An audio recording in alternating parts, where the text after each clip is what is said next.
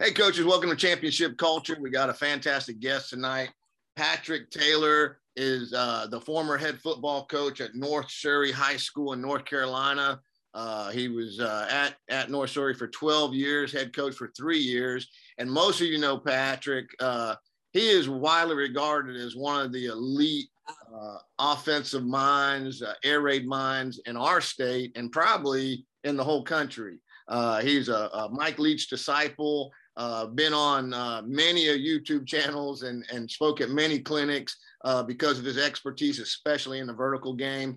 But today we want to talk about culture, and we want to talk about, not everyone knows. They know he's a great offensive mind, but they didn't know he's a great head football coach also. And we really wanted to talk about program building and culture today. So, Patrick, thank you so much for being on here tonight, buddy. I appreciate it, man. It's an honor to be on here and talk to you. I know you're a fellow air raid guy, and we were just talking previously. Both of us have spent time in Georgia and now back in North Carolina, and found out that you actually coached against me as a player. That's kind of a small world we're all in. We did just figure that out, that Patrick was a player. That tells you how old I am. Patrick was a player when I was coaching my very first high school as a head coach. It was my very first game as the head coach. And we played his team from Macon. Didn't realize Patrick and his wife are both from Macon, and my girls were both born in Macon. So it is a small world. And but thank you so much for being on here, buddy. And let's jump into it. So question number one: can you give a 1-minute elevator introduction of yourself? Yeah, my name is Patrick Taylor. I'm originally from Middle Georgia, and I started my coaching career there and moved to North Carolina 14 years ago. And spent 2 years at North Wilkes High School, and then the last 12 at North Surry as a defensive and offensive coordinator and as head coach for the past 3 years. And it's been a fun career. You know, I've got to meet, you said I went out and spent three days with Coach Leach, and both of us have met Coach Mummy and been around the offense and been around programs. And you know, at the end of the day, I've worked with some great kids and some great assistant coaches that's worked with me. And I never say for me, but, worked under me. And, to be able to see them grow and reach their dreams and stuff like that is kind of what this is all about. And, I've had a good run and very, very lucky of the things we've been able to do. And you have had a great run and got many more in front of you. So let's start honing in, because I'm really interested. I've heard you speak so many. I used to always say you were so smart that I couldn't keep up with you. That you really are just an elite, high level guy. Especially, I love when you start talking four verts and offense. But you're also an elite head football coach. So question number two is, how do you find culture in your program?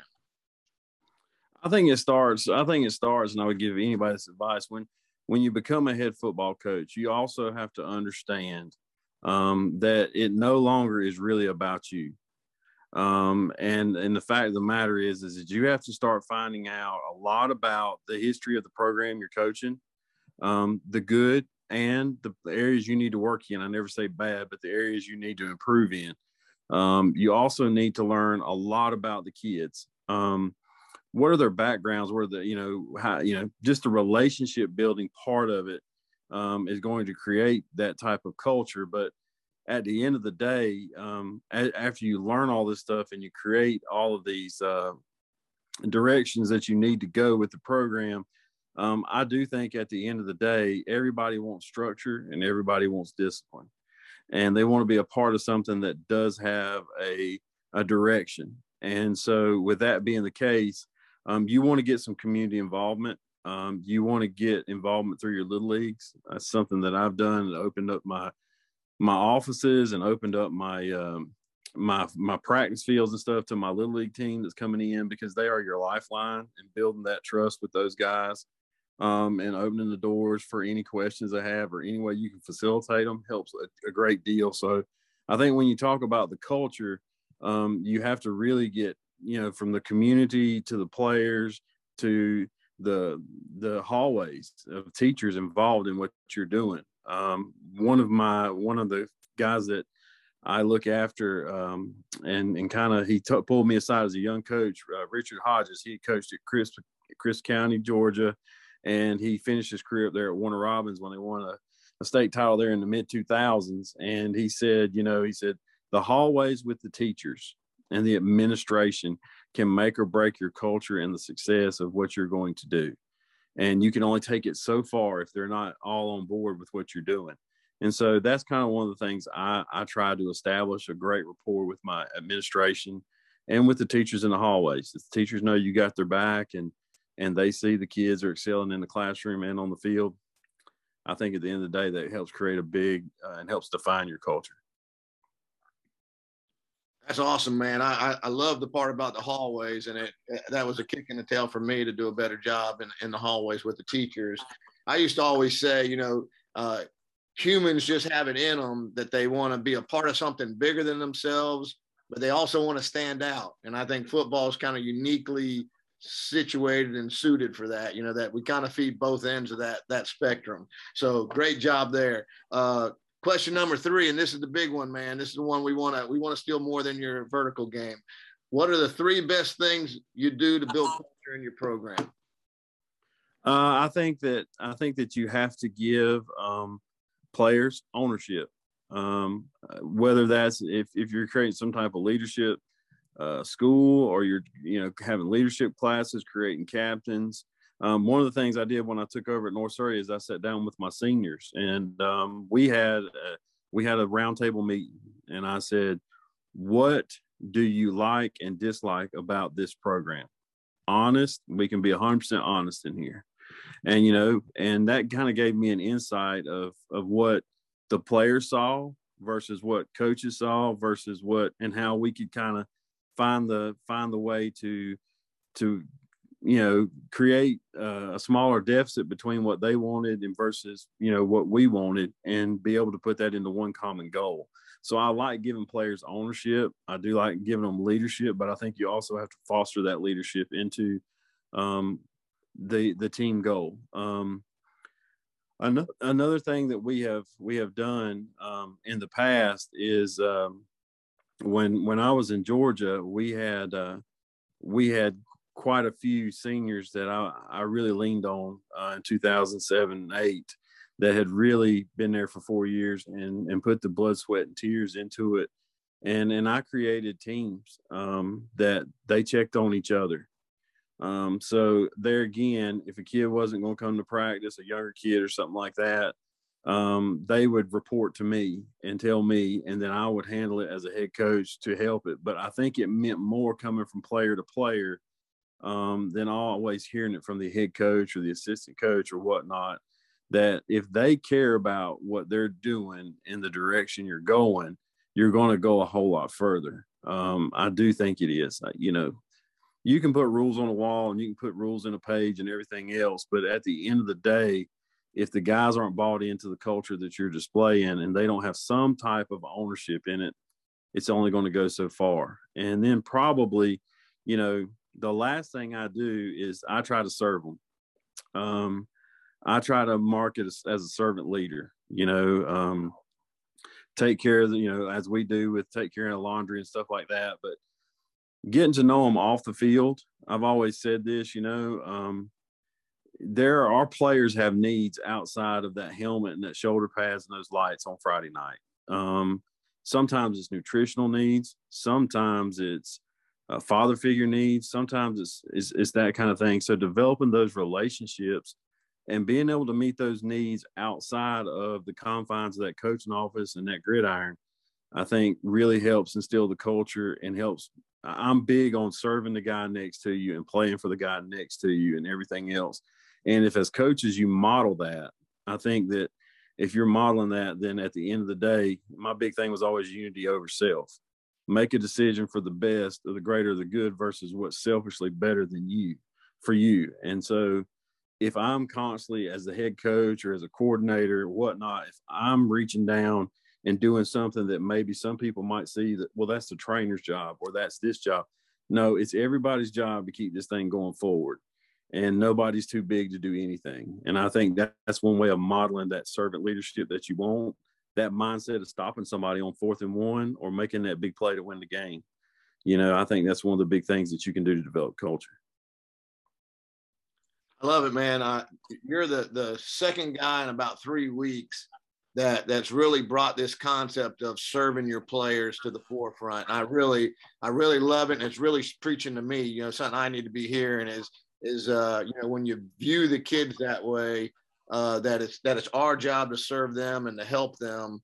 It really changes the dynamics out there and changes my heart when I think about it that way. So that's really something I appreciate you talking about it, because that's really something that I need to be adding to how I think about things. So great job on that. Question number 4. You've been in it a while, man. You're not a rookie guy anymore in Georgia. You're the veteran guy now. What do you know now that you wish you knew when you first got started? I think every coach, when they first start out, they feel the pressures of looking at 300 wins, and this coach is a Hall of Fame, and everybody has these lofty goals as becoming a head coach. I mean, you'd be crazy not to think, well, I'd like to have a stadium named after me or something like that. I mean, everybody has these lofty goals when you're sitting there and your head's spinning at night and you're staring at the ceiling. I will tell you this. The relationships that you create with players over the years are more important than the wins and the losses you're going to have at the end of your career. I've been fortunate enough to be a groomsman in one of my former players' weddings. I get calls when they're having their first baby. When they're getting married, you get to go to their weddings. They pop back in the office and I think that's one of the things that I wished I would have known earlier with some of my younger players earlier in my career, that it's really the wins and losses are going to come as a result of those relationships that you forge. You can only, I relate it to any kind of animal that you're close to. If that animal loves you, he's going to do more for you, whether it's a horse. If you've never been on the horse and it doesn't know you, well, it's not going to be as inclined to do exactly what you tell it to do. But if you have a closer relationship with it and it trusts you and it understands you, then it's going to be a little different. And probably the other thing that I think all of us coaches deal with is, I had 2 young girls, so I didn't have a boy to coach or anything else. And I will say this for young coaches, especially young head football coaches. My daughters are now a senior in college and I have a sophomore in college. And I'll say this: take time away with your family, because the years go by really, really, really fast, and you'll look up one day and they'll be grown. And so, yes, we first got into football. It was kind of an 8-month job in a way, and you worked out through the wintertime. You had spring practice, but now it's a 12-month job, and it's a 12-month job, and it's a lot more it entails. We're no longer sending out VHS tapes and DVDs. You got to get stuff sent out right now, and recruiting's changed. I know that, coach, and everything else, but you still have to find a way to step away and be who you need to be to your wife, your spouse, your kids, and everything else. It's okay to see a volleyball game or to go watch a dance recital or something like that. I promise you, you'll regret it in the long run if you hadn't. So I think, looking back at the young Coach Taylor, that those are 2 points that I would say, man, I wish I'd have done that differently, or I wish I'd have known that. Somebody to pull me to the side and said, look, this is how it's going to be 20 years from now. Make sure that you kind of check these boxes. That's awesome, man. And that you're talking to a father of 2 girls also. So I tell people I've seen more horse movies and princess movies and dance recitals and Taylor Swift concerts. I've seen enough to kill most men. So yeah. I know exactly what you're talking about. And I always thought it helped my coaching that my girls softened me a little bit. That I probably would have been a lot rougher on them poor guys if I hadn't had them girls at home that softened me up. I remember, and I'm trying to remember his name. Was it Coach Kynes that was at UGA as the D coordinator years ago? Yes. And I remember him speaking at a clinic one time, at their clinic, at the UGA clinic. And he told a story about when he dropped his little girl off her first day of kindergarten. and he walked her in and left her there, and said the very next day she graduated from high school. And then the very next day after that, she graduated from college. And the day after that, she was getting married. And he said it happened so fast, it almost made his head spin. And he said he spent that time, that time between when she got engaged and when she got married, he said he bothered her to death because he wanted to be with her every single second to try to catch up some of that time that he had missed being a football coach. So I just think, young guys won't understand that at all. But as you get older and your kids get older, man, that's the most important part of life, and you don't want to miss it. So you nailed that one too, Coach. I'm glad we got on this. You've been nailing it. All right, number 5. Are you on Twitter? I think you're on. Yeah. Twitter. Can you give your Twitter handle? Do you remember it? My Twitter handle, my main one is at Patrick_Taylor4. And I have another one that's call 6 to score, and I'm sorry, just call 6. And you can look up both of those. And of course, 6 has to do with the 4 verticals, but at Patrick_Taylor4 is my main one. And I've just had it forever, but I post some of the 4 vertical stuff on the other one from time to time. But that's kind of. I'll link both of them in the show notes so that people can get up with you. And then is anything else you want to promote, anything you want to talk about? You got the last word, Coach. No, if you have any questions or need anything or anything else, don't hesitate to reach out. Just reach out to me, and we will and we'll do as much as we can to help you in any way I can, give you kind of any advice or anything that I possibly can. If not, I'll point you to people that can answer the question better than I can. Well, again, man, I appreciate you being on here. You hit a home run. I know everyone knows, what an offensive innovator and offensive mind you are, but it's good to hear kind of how you visualize and how you create your program when you're the head coach. And you've always done a great job. And I'm looking forward to seeing where you're at next time, because I know you're going to do a great job there also, buddy. I appreciate you, Coach. I really do appreciate you having me on, and like to get back together with you soon, man, and sit there and talk some ball. I'd love to, man. I got to learn that vertical game from you, man. Thanks, buddy. It's not hard. Appreciate you.